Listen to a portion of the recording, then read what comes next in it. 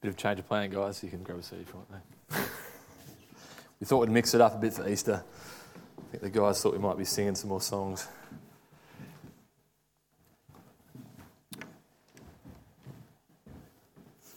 Well, I really love holidays. And I love that feeling you get when you know they're just around the corner. Now we're kind of just at the tail end of our Easter break, so some of you are a bit sad. But I love that feeling because, maybe that your boss is telling you off, and the work is growing to like astronomical proportions around you. And you've got some deadlines that are coming up, but it's like, I'm going on holidays. So all the stress levels kind of just dive down again just because you've got holidays. Maybe someone's like yelling at you, your boss is like telling you you're late. They're going, you've got to get here on time.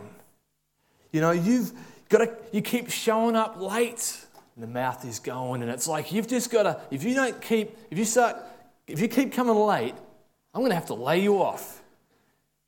And you're looking at them, and they're like going yada yada yada, and the mouth is going, and you start to imagine it's actually a fish talking to you, because like you're going to the Great Barrier Reef, you're looking forward to going snorkeling or something like that. It doesn't matter what they're kind of doing. It's like, oh, you're a pretty little fish, pretty little cuttlefish. It's like I'm going on holidays. It doesn't matter what you do, because it's like future holidays sometimes can give us this hope. Give us this hope that's like, makes life bearable right now. Holidays, a future hope. And maybe you could think of other things that happen in your life that are kind of like that. They're like a future hope. Something that's going to happen. You're going to receive something, and it's like it just makes life good now. Do you know that feeling? Is there something? Some of us, it might be a while since we had holidays or had that kind of feeling of hope, but of knowing that something so brilliant is just around the corner, and it kind of just reshapes our perspective on life. What is it for you, I ask now? Like, what is it for you that when life gets tough or boring or hard or painful, what is it that gives you that hope that you kind of can look forward to? Gives you that new perspective. Have you got anything? Have you got anything, I wonder? And let's push it a little further. What about something with lasting hope? Like something that doesn't kind of just satisfy for a moment, because let's face it, as soon as your holidays start, it's like Star Trek, if you watch that. I don't. Anyway. It's like, snap, time warp. It's Sunday. I've got to go to work tomorrow. Do you ever get that feeling? As your holidays get there, you've been looking forward to them for so long, and they're like over, and you're back into work again. Is there something that can give us lasting hope? Like something in the future, lasting hope for now? Could what we celebrate at Easter be for us a lasting hope? Could it really? It's interesting because Jesus is referred to as being hope of the world. But I want you to try and imagine being in the shoes of those people who were following Jesus like 2,000 years ago. Imagine it, walking in their shoes with Jesus. Because there was a massive build-up by Jesus himself as to who he was, what he professed about himself as being the Son of God. The one who had come down from heaven, walked this earth, and who had promised life and promised reuniting between people and this amazing God. He promised all these things. The state of mind of these disciples of Christ at the time must have been, you little ripper, who we've found here. And then he gets slaughtered on the cross. Celebrated by Good Friday every year, just what we've had on Friday. Slaughtered on the cross, buried in a tomb. The build-up of so much expectation, and then the complete shattering of reality for those who had given their lives, who had left occupations, left lifestyles to follow Jesus. Their futures were set up in following Jesus. They had marked their lives out before them. They were going to daily fellowship with Jesus, the Son of God, and live completely for Him. Everything was going to be all right. And then, they're gutted. This Jesus, who claims so much, taken captives by Roman guards, humans of all sorts, and then murdered. Surely if Jesus was who He said He was, no mere human power like the Romans should be able to do such a thing. They're gutted, they're confused. We've got to try and understand where these guys would have been. Jesus has been murdered. He's dead. What's going on? It's like they've been standing on what they thought was a rock and was really rugged, and someone pulled that out and they've been flipped up in the air and they've just landed on their backs and they are winded. Life is ground to a halt. They must have been thinking, Jesus, hope of the world? I don't think so. If you've got your Bibles, we're going to look at a passage from John chapter 20. John chapter 20. You can leave this open, we'll kind of track through it through the message.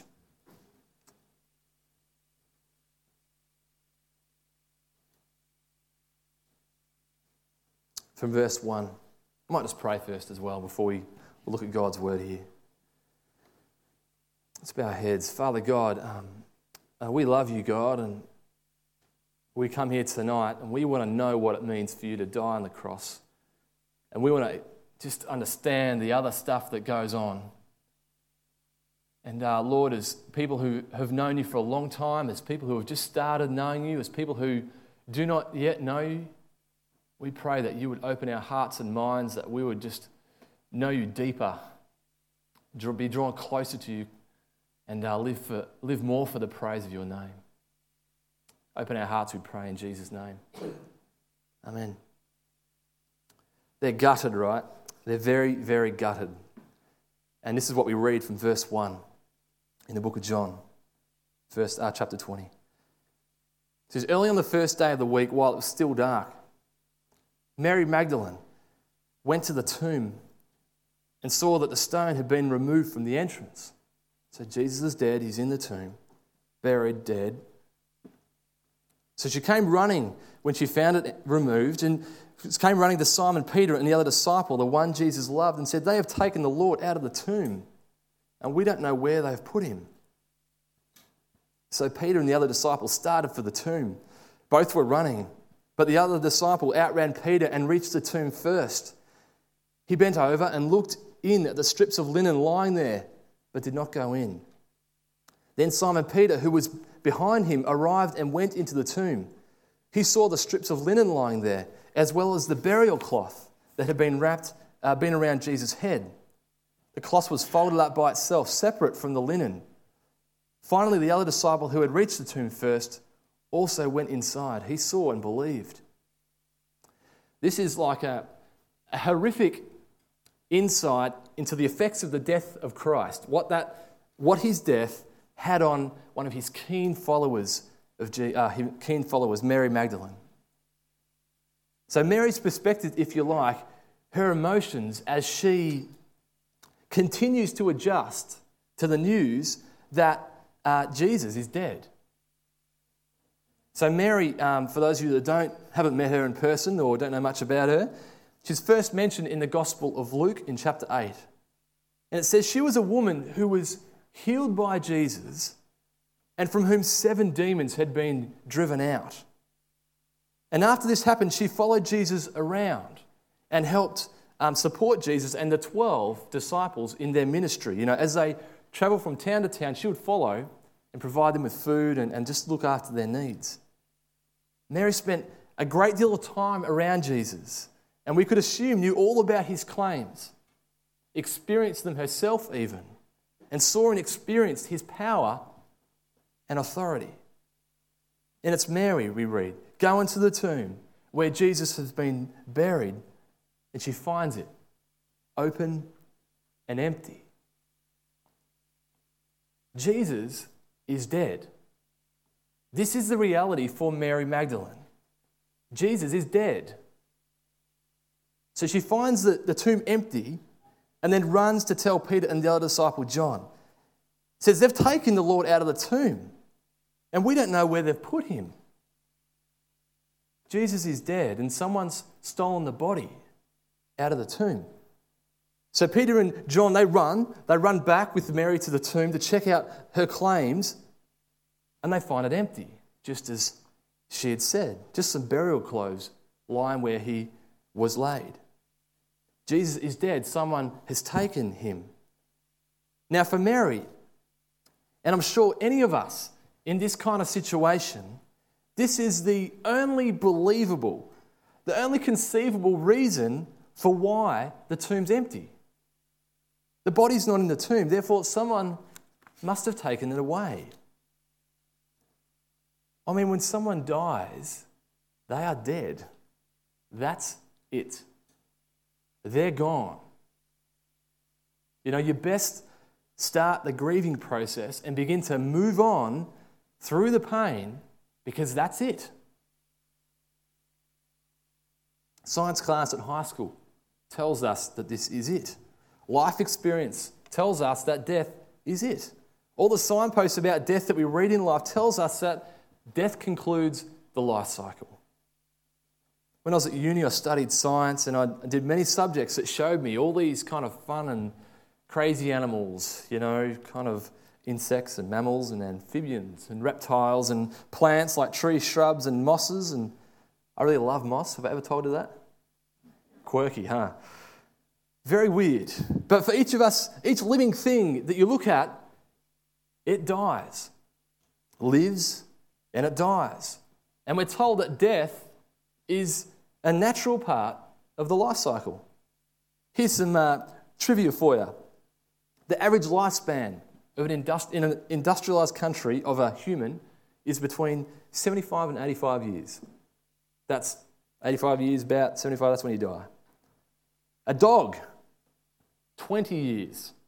It's not a bad life. On our farm, they would get hit by a car in about 2, I reckon. Mice, they survive for 4 years on average. That's the average lifespan. I don't know what's like in a less developed country, but no. Asian elephant, 70 to 75 years, and then you die as an elephant. Killer whale, 50 to 70 years, and then you die. A hippopotamus, I bet you're thinking, what is a hippopotamus? You just wanted me to tell you. Between 40 and 50 years, and then you die. A rhino, 20 to 50 years, and then you die. So death is the final frontier for every living creature. If you're a mouse, get cracking, enjoy life, because you've only got 4 years. Watch out for the cats and the mouse traps, because you're going to die pretty quick anyway. But we know that death is natural. At least that's what we've been told. Everyone's going to die. Everyone in this room is going to die. That's it. That's what we've been told. Let's take a look at the next section from verse 10. What happened after they found the empty tomb? Verse 10, then the disciples went back to their homes, but Mary stood outside the tomb crying. As she wept, she bent over to look into the tomb and saw 2 angels in white seated where Jesus' body had been, one at the head and the other at the foot. They asked her, "Woman, why are you crying?" "They have taken my Lord away," she said, "and I don't know where they've put him." Now things are starting to get a little interesting, but Mary is beside herself in grief. Not only is she grieving the death of Jesus Christ, but she's just now grieving the fact that someone's taken his body away. She's grieved to the point that she can't even recognise she's having a conversation with 2 angels. And the angels in the Bible, in God's story of life, would tell us that something amazing is about to happen or has just happened. And they say, "Woman, why are you crying?" And she's so distraught because she thinks someone's taken the body away. And then we keep going. And this is just natural though, isn't it? It's like death is final. Death is it. She just can't perceive anything else. And then in verse 14, at this, she turned around and saw Jesus standing there. But she did not realize that it was Jesus. "Woman," he said, "why are you crying? Who is it you are looking for?" Thinking he was the gardener, she said, "Sir, if you've carried him away, tell me where you've put him and I will get him." Death is final. Jesus is dead. Mary is only believing what anyone in their right mind would believe. Death is the end, but Jesus is now standing before her. This Jesus who everybody would say, "You die and you stay dead," he is now alive. Jesus is now resurrected, brought back from the dead. And she thinks he's the gardener. In verse 16, Jesus said to her, "Mary." She turned toward him and cried out in Aramaic, "Rabboni," which means teacher. Now this Mary must have launched herself upon Jesus, wrapping her arms around him, because who was just dead and missing is now alive. Alive, and she's holding on to him for dear life with great joy. And then it goes on, and Jesus said, don't hold on to me, for I have not yet returned to the Father. Go instead to my brothers and tell them, I'm returning to my Father and your Father, to my God and your God. Mary Magdalene went to the disciples with the news, I have seen the Lord. And she told them that he said these things to her. Jesus is not dead. And Jesus is alive. Jesus is resurrected. Mary now sees and believes this is completely out of this world. It's hard to believe, though, wouldn't you say? It's hard to believe that someone could rise from death. The funny thing is that everyone who believes or saw it or heard about it is trying to tell us that it really happened. A little further on in verse 30 and 31, it reads, Jesus did many other miraculous signs in the presence of his disciples, which are not recorded in this book, but these are written that you may believe that Jesus is the Christ, the Son of God, and that by believing you may have life in his name. Hard to believe, but will we believe it? Do you believe it?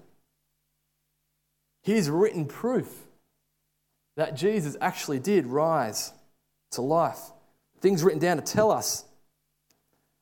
Now the proof, just briefly, it's amazing. And it does prove decisively that Jesus did rise from the dead.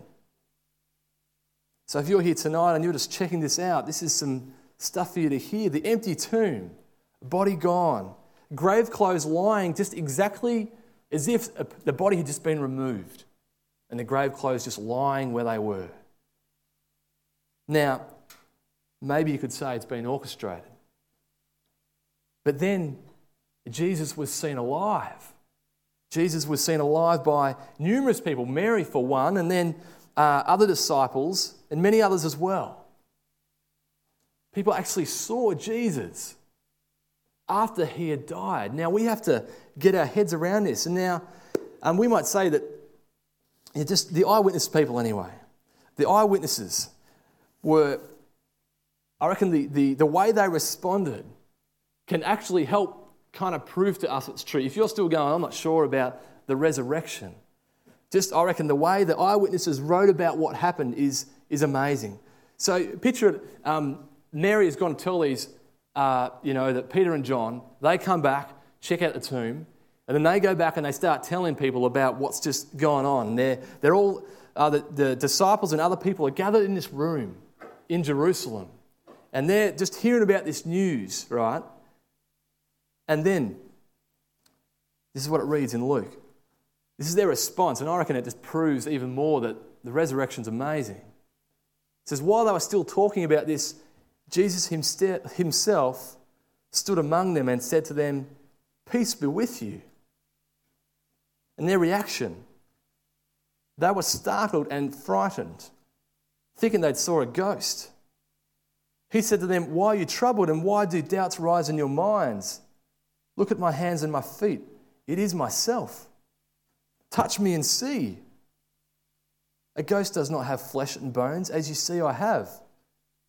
When he had said this, he showed them his hands and his feet. And while they still did not believe it because of joy and amazement, he asked them, "Do you have anything to eat?" They gave him a piece of broiled fish, and he took it and ate it in their presence.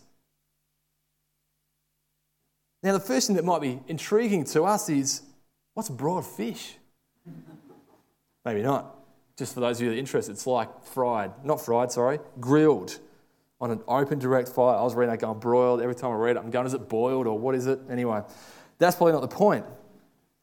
Jesus appears to them, and what makes it really authentic is the fact that the people, eyewitnesses writing down what happened, the people that, when they first saw Jesus, they didn't actually go, "Oh yeah, cool.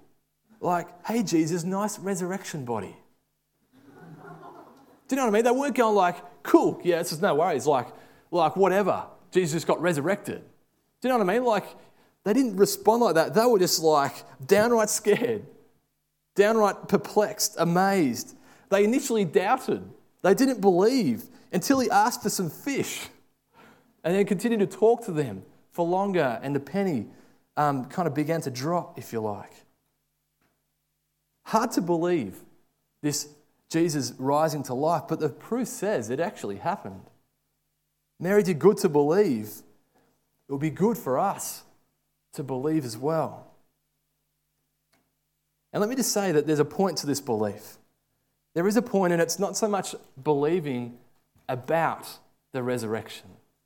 It's not about believing about it. It's more about believing in Jesus. In Jesus who died and rose to life, so that we can join him in being resurrected ourselves. Sorry? So that we can join Jesus in one day being resurrected. Now, I don't know, okay, how long have you come to church for? This is amazing. Resurrection from death, people. Most people believe that death is natural. Is death natural? Now, I don't want to be labelled as a lunatic quite so quickly, right? I know that everyone is going to eventually die. But is death natural? The way life should end? I don't think so. So the intention of God is for his creation was initially that death wasn't present at all. The presence of death in this world is like God's judgment on sinful humanity, God's right punishment for everybody who would choose to ignore God and show God no appropriate honour and respect. So death is simply here because it's punishment for those who ignore God. It's punishment for us. But the amazing thing is that Jesus, the Son of God, when he died on the cross, he was actually willingly offering himself for us. Offering that he would die instead of you. Now, everyone deserves to die, but Jesus, the Son of God, said, "I'm taking the punishment on myself instead of you taking the punishment on yourself." Now, we most certainly, we've got to take hold of this truth, people. We've got to somehow appropriate it for ourselves. It's not enough to agree intellectually that Jesus died and rose. But we need to take hold of this truth for ourselves.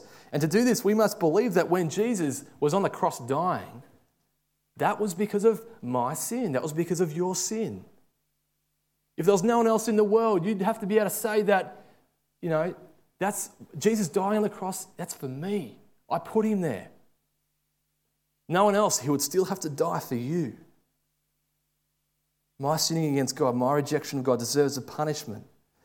But he says that through faith, if you just believe, if you personally believe that Jesus died for you, then you can have forgiveness. Then you can have life. You have life now and for all eternity. So death is not natural or nice or a part of the beautiful cycle of life that some people can just kind of believe it as being. It's more like the reminder that people have chosen to kind of go away from God. What's natural, in the sense of God's desire, is for people to have life, both now and for all eternity with him. In Jesus' death and resurrection, it's like the way that if we believe it's for us, believe that he died for us, it's like the way you can recalibrate your life. It's the way you can flip it on the right side so that you can view things correctly. So the point to belief is that Jesus, he's the way you can be restored in relationship with God. So in John 3:16, we understand that God so loved the world that he gave his only Son, that whoever believes in him shall not perish, shall not die, but have eternal life. So through faith, through belief in Jesus, we're offered eternal life. So the amazing thing is that for those who have faith in Jesus Christ, for those who believe in Jesus Christ, death is like the doorway. Death is the doorway we must travel to be with God for all eternity. And how can we be sure? Well, Jesus has gone before us. He's marked the way. He died, but then he rose. And he's gone to be with God in heaven. Death is not the end. Jesus is like the pioneer of our faith. He's the one that goes on before us and shows us and pioneers for us our way to be with God forever. He didn't stay dead. He was resurrected and exalted to the heavenly realms. And so God's not dead. Jesus isn't dead now. And when you hear the words, they're coming from Jesus now. God so loved the world that he gave his only one and only Son, that if you believe in him tonight, if you believe in him, you shall not perish but have eternal life. He's alive and resurrected. Will we believe in him and have life? Now, at the start of the message, I was asking us the question, is there something that could create for us a lasting sense of hope that could carry us through life when life is hard and painful, and would it give us hope for all time? Is there something like that? And I believe that Jesus is that hope, that his resurrection is our hope. When Mary finally twigged, Jesus says, well, don't hold on to me. He says, for I have not yet returned to the Father. Go instead to my brothers and tell them, I'm returning to my Father and your Father, to my God and your God. Jesus is returning to his Father, who he says is also Mary's father. And we know he's also the Father of all who have faith in Jesus. And then Jesus is returning to his God, who he says is also Mary's God. And one day, or is also our God. And just like Jesus was returning to the Father, so one day will we, resurrected and returning to be with God. So we know that if you have faith in Jesus, your relationship starts now, but will go on for all eternity. One day, without a doubt, with no uncertainty, we'll be with him. Do you see how amazing this is? What hope it should really give us right now. Because I know there's a great deal of uncertainty in our lives. Uncertainty even relating to the things that we long for as people. You know, we long for purpose. We long for just to be loved. We long for acceptance, for people just to accept us for who we are. We long for some kind of meaning, some kind of significance. We long for a future. But life is so uncertain. All these things we don't even know in this life if we're going to receive them. It's like we're reaching around in the dark for some kind of purpose and hope and future and direction. Are we ever going to find that stuff? And then the presence of death comes in and just throws fear and uncertainty in our face all again. That's our reality, what we search for. And then into the picture comes Jesus, and he says stuff like, you know, I'm the way, the truth, and the life. If you want to have life, it's through Jesus. He says stuff like, he's God's Son. That he's come to give people life now and forever. He says, like, he gets a little band of people together and he says, now I want to give you a purpose. Go and tell people about me. Go and tell people that they can have a relationship with a loving God. Communicate this to every person on the face of the earth. There's a purpose for you. He tells them, pass it on. Tell people. Tell people that they can actually find forgiveness for all the bad stuff they've done. To enable them, tell them that there's a way that they can pass through death, not go to hell, and go to be eternity with a loving God. And then he died. And all the promises of hope could have died with him, but then he rose to life.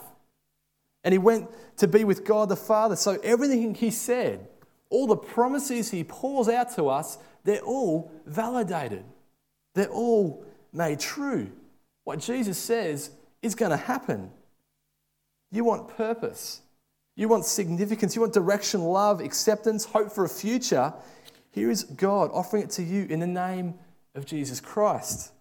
You want a lasting hope because you're tired of the brevity of holidays.